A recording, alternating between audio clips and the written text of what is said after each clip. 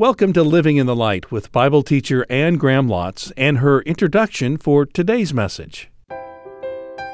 He allows us to suffer to develop our faith, and it isn't so much growing up in this great big faith, is it?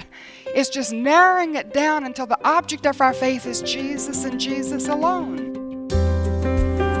You're listening to Anne Graham Lotz on this edition of Living in the Light, and Anne's message called Jesus Makes Suffering Understandable. Here's Anne. Several years, in fact, it was quite a few years ago, Amsterdam, the Congress for Itinerant Evangelists in 1986, I was invited to come and give a message.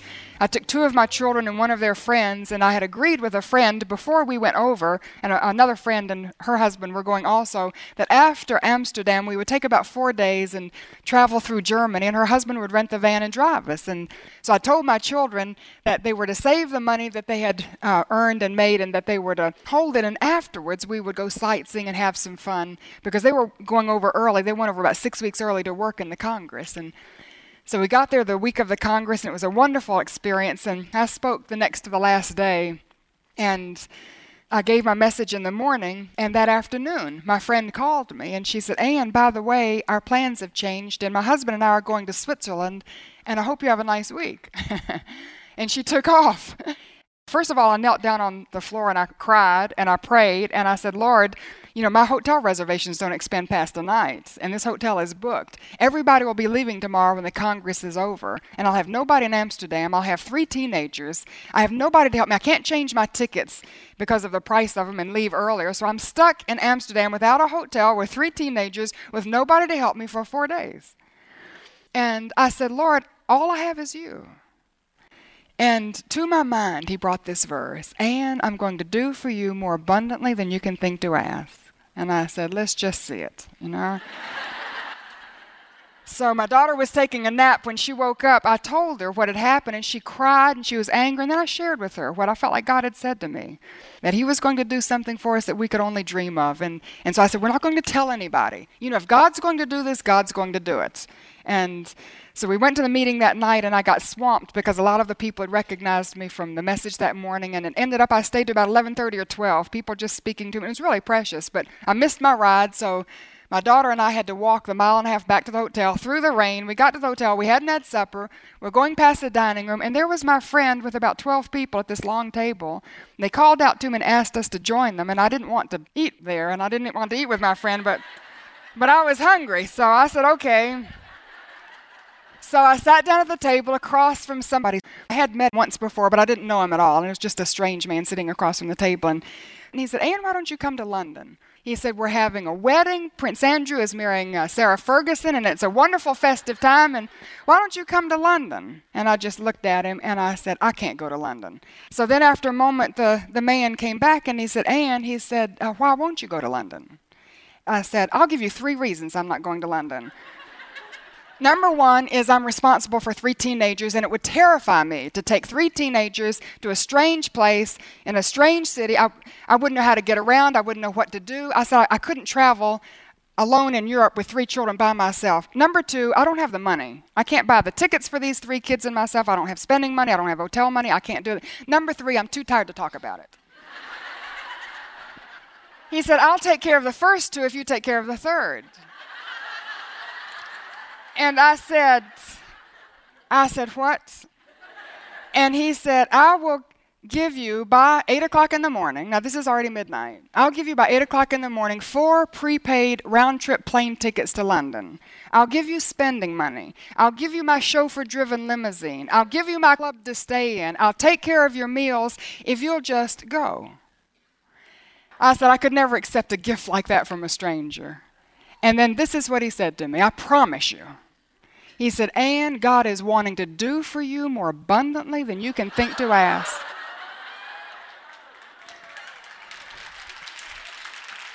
I love to tell that story because it shows what he can do. We went to London. We saw the wedding. We had a wonderful time.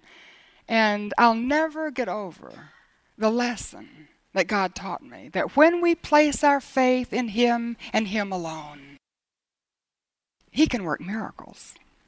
And it's exciting.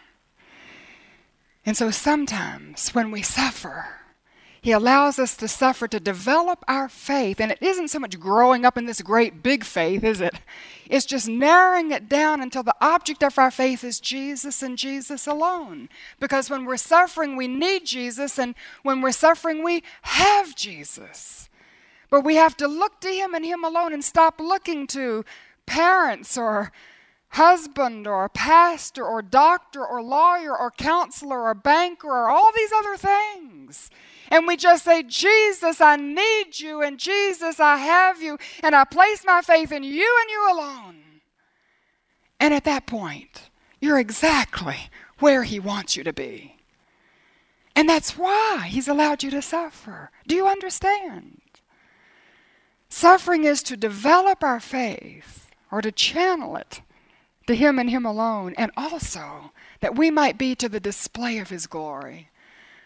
Martha runs off, and she calls her sister Mary.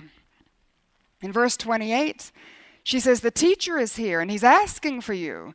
When Mary heard this, she got up quickly, and she went to him. And now Jesus had not yet entered the village, but was still at the place where Martha had met him.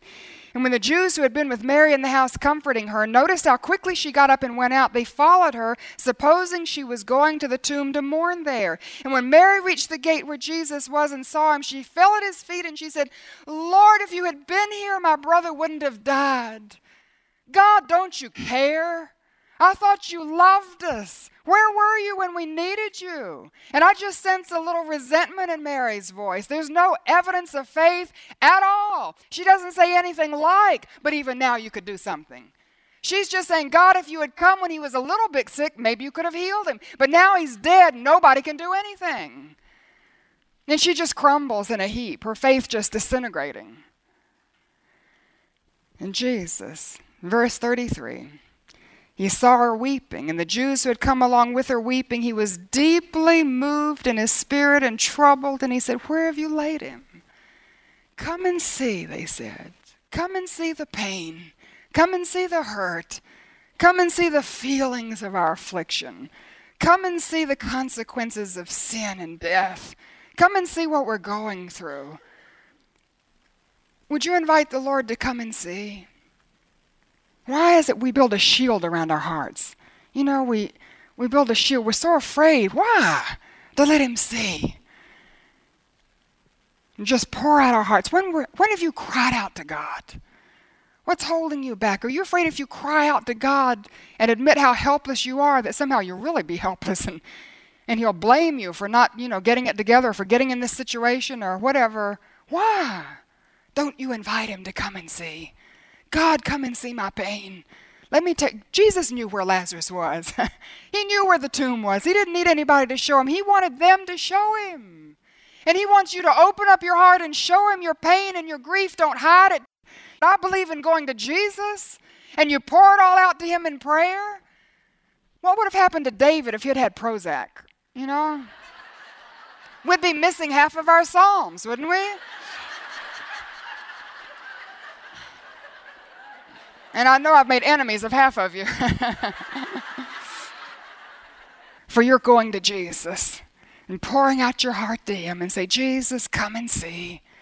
Come and see the pain. And there may be some resentment. Come and see the pain you've inflicted.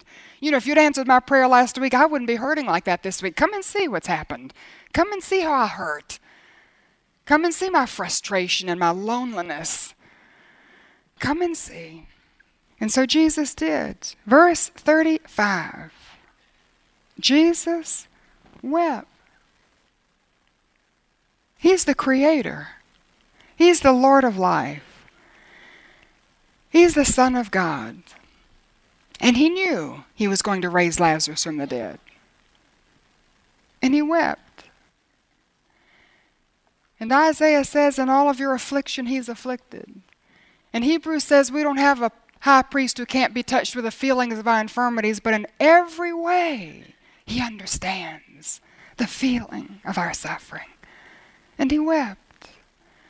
I've told my son Jonathan, God's on your side. He puts his arm around you, and he weeps with you, and he hurts with you.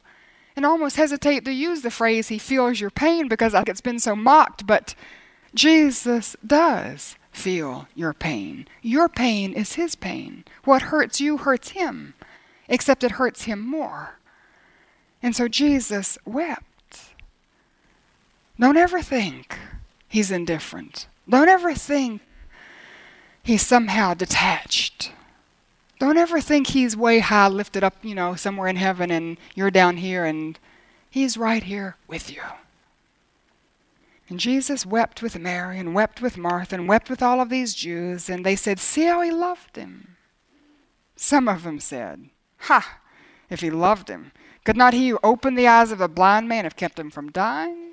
I mean, if Jesus really loved Lazarus, he wouldn't have let this happen to him. Is that what somebody's telling you? If Jesus really loved you, he wouldn't let that bad thing happen.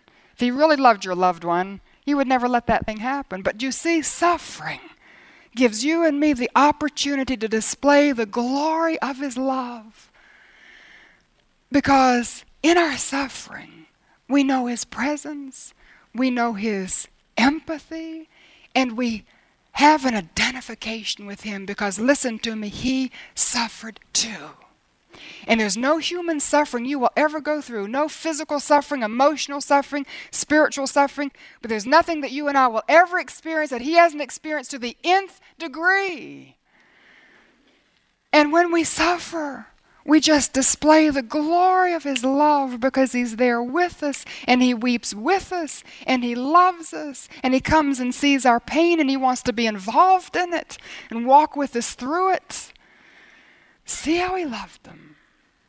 Wonder if somebody will say that about Jesus after watching you suffer. Look at how Jesus loves you, right in your suffering, in your pain. Look how Jesus loves her. And we display the glory of his love right in our suffering. And we display the glory of his lordship. As Jesus comes to the tomb, verse 38, Jesus, once more deeply moved, came to the tomb. And let me just stop for a moment before we look at his lordship, because he came to the tomb deeply moved, and I passed over that in verse 33 when it says he was deeply moved in spirit and trouble. And I want to pick up on that because it was more than just being disturbed. Deeply moved meant that he was angry. He was agitated. I think his anger was because of the temporary victory that Satan seemed to have. That victory that was given Satan because of the consequence of our sin. Because you understand something, that when God created you and me, he did not create you and me to die. We were created to live forever with him in his heavenly home and to enjoy his presence and to experience eternal life. But it was sin that came into our lives that broke our relationship with God, and the consequence of the wage of sin is death. Physical death, but God originally had not intended it to be. And if you ever stand at the grave of a loved one and you go through those cycles, of grief and then anger, don't be angry at God. He's angry too. Angry at sin and angry at Satan and angry at this temporary victory that Satan seems to have and the suffering that's inflicted on you and me. And he was deeply moved because he loves you. And so Jesus, deeply moved, comes to the tomb, and it was a cave with a stone laid across the entrance. And either it was a natural cave with a stone across, or it was just a hand-hewn cave out of rock.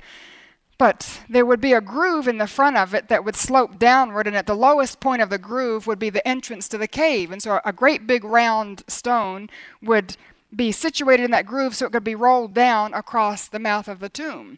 And of course then it rested there. To roll it away took a lot of effort because you would have to push it uphill. But the tomb was there, the stone was across the entrance, and he comes to the tomb and he says in verse 39, roll away the stone. Now the stone was keeping Lazarus inside. The stone was keeping people from seeing Lazarus inside. The stone was hindering Jesus in what he wanted to do. The stone was preventing people from seeing the glory of God. And Jesus says, take away the stone. And what stone is Jesus telling you to take away? Before you can experience a miracle, before you can see his glory displayed in your life, the life of your loved one, before Jesus can do what he wants to do in your life, is he telling you that you have to remove the stone of that unforgiving spirit? You have to remove the stone of bitterness? You have to remove the stone of jealousy? You have to remove the stone of pride or unbelief. Roll away the stone. In verse 39, Martha says, "But Lord." It's an oxymoron, isn't it? You know, "but Lord." I mean, if he's Lord, you don't say "but." But anyway, she said, "But Lord, by this time there's a bad odor, for he's been there 4 days." I mean, God, he's been dead so long, it's impossible to do anything in his life. You know, his whole life stinks. And I wonder if there's somebody on your prayer list like that, somebody who's dead in trespasses and sin. And they've been dead so long, you say, you've even dropped them off the prayer list because, you know, they've been dead so long, it's impossible to raise them, and their whole life is a mess. And God, I don't want to be embarrassed. And I don't want to roll away the stone in front of my friends and have all of them see the mess in his life. And roll away the stone, Martha. What stone? Would God have you roll away before he can work in the life of your husband? Is it your nagging tongue? The stone of your critical spirit? The stone of your judgmental attitude? The stone of being sort of self-righteous, always telling him what he's doing wrong. He needs to go to church, he needs to read his Bible, he needs to go to this group and that group, and you know how we do. And roll away the stone. Martha was there arguing with the Lord, afraid that she would make a fool of herself if she stepped out in faith before there was any evidence or any reason to do so, except the Word of God. Are you arguing with Jesus? Why? You say, "Jesus, but Jesus, if I submit to him, he'll walk all over me." But Jesus, if I witness to my neighbor, she might ask me a question and I can't answer it, and I'll be made a fool of. But Jesus, if I forgive that person, then they're going to get by with their sin. But Jesus, if I deny myself, I'll never get what I want. You know, as long as Martha argued, she delayed his blessing in her life, didn't she? As long as she was standing there resisting, she was hindering God from doing what he wanted to do in the life of her loved one. She was clouding the display of his glory. So I wonder, when Jesus seeks to do a miracle in the life of your Lazarus, if your argument with him is delaying what he's wanting to do. And you're arguing about his methods. You know, we're good about that, especially when it comes to trying to win an unsaved husband. And we call it specific prayer. And we say, "Jesus, you know, I think it would be good if you just bring this person into his life and get him to that meeting. And if you would just do this and do that." And we're there telling him what to do. And he's saying, "Martha, don't tell me what to do. You just roll away the stone." And the glory of his lordship is displayed in our obedience. And there's no other reason to be obedient except God says so. And you place your faith, remember, in him and in him alone. And you just do it, "Yes, sir," because he says so. The glory of his lordship is also seen in our dependence. Because in verse 40, Jesus said, "Didn't I tell you, if you believed, you would see the glory of God?" Look back in verse 25. Jesus had said to her, "I am the resurrection and the life, and he who believes in me will live even though he dies. And whoever lives and believes in me will never die. Do you believe this?" And Martha had said, "Yes, Lord, I believe." And now Jesus is saying, "Martha, put your money where your mouth is. You know, you've said you believe, but that's meaningless unless you back it up with obedience. And if you truly believe, obedience is not an option, is it? If you say you believe and you don't obey, then you don't really believe. That's why James says that faith without works is dead. It's not real faith, because real faith obeys. It's like the blind man, he was born blind, and Jesus smeared mud on his eyes, do you remember? And then he said, "Go wash." And the man had to crawl, I guess, to the pool, to the water, and fumble around and splash the water on his face before he could see. He had to obey before he could receive the answer to prayer and the miracle. Do you remember the man who was paralyzed for 38 years, lying there on his pallet? Jesus said, "You want to be made well?" "Are you kidding?" "You know, of course I do." And Jesus said, "Then get up. Pick up your bed and walk." And he had to get up before he realized the strength to do it. You remember the man with the withered hand? And Jesus said, stretch it out. Well, I mean, if he could stretch it out, it wouldn't be withered. But the man, just like that, he stretched it out and it was healed. And faith, real faith, is demonstrated through our obedience and our dependence in Jesus alone. Martha, roll away the stone. But Lord, Martha, you said you believe, now prove it. Just obey me. Roll away the stone. And so Martha did. Verse 41, they took away the stone. Now, of course, she couldn't do it by herself because you had to roll it uphill. So she gave the word, and her team of people came over, and they pushed that stone up. And you can imagine the people now.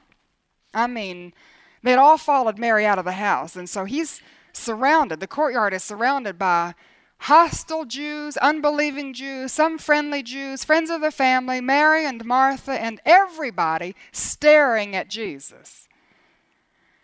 And Jesus does a very bold thing.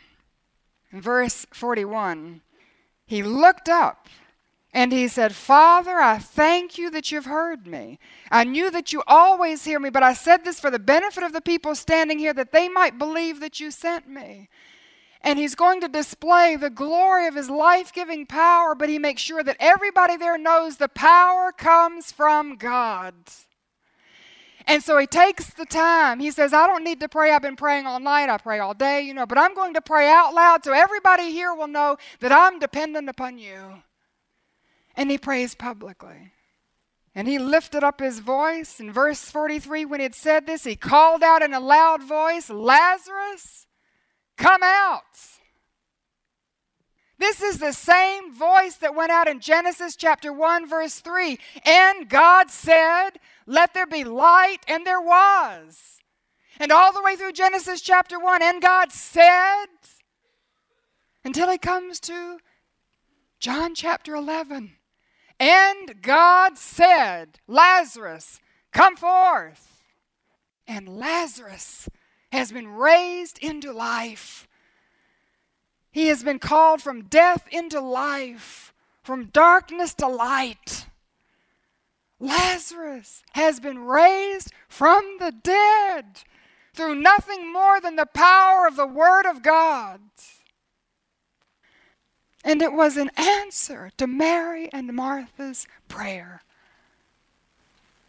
I don't think Jesus would have done this had those women not prayed. Make sure you're praying for your loved one. And then you just trust Jesus in his timing. And then, dear Jesus, give us the thrill of seeing your glory displayed in our lives.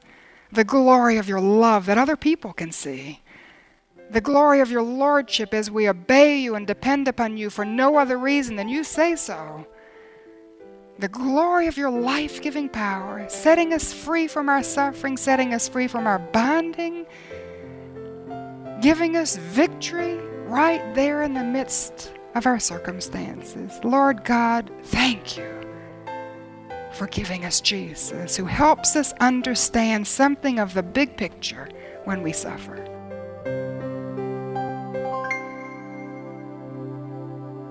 Now here's Anne with this final word. Grave clothes hinder our walk, don't they? They make the Christian life frustrating, robbing us of the joy we were meant to have. The Apostle Paul exhorts us to throw off the grave clothes and everything that hinders and the sin that so easily entangles. Let us run with perseverance the race marked out for us. Let us fix our eyes on Jesus. While you throw off your grave clothes, is there someone you need to help unwrap? How pathetic it would have been had Lazarus been raised from the dead but remained bound because his sister Martha didn't help to unwrap him. Don't blame or criticize a formerly dead person who's just been raised into life for not walking. Start unwrapping. Then rejoice in the glorious display of God's life-giving power.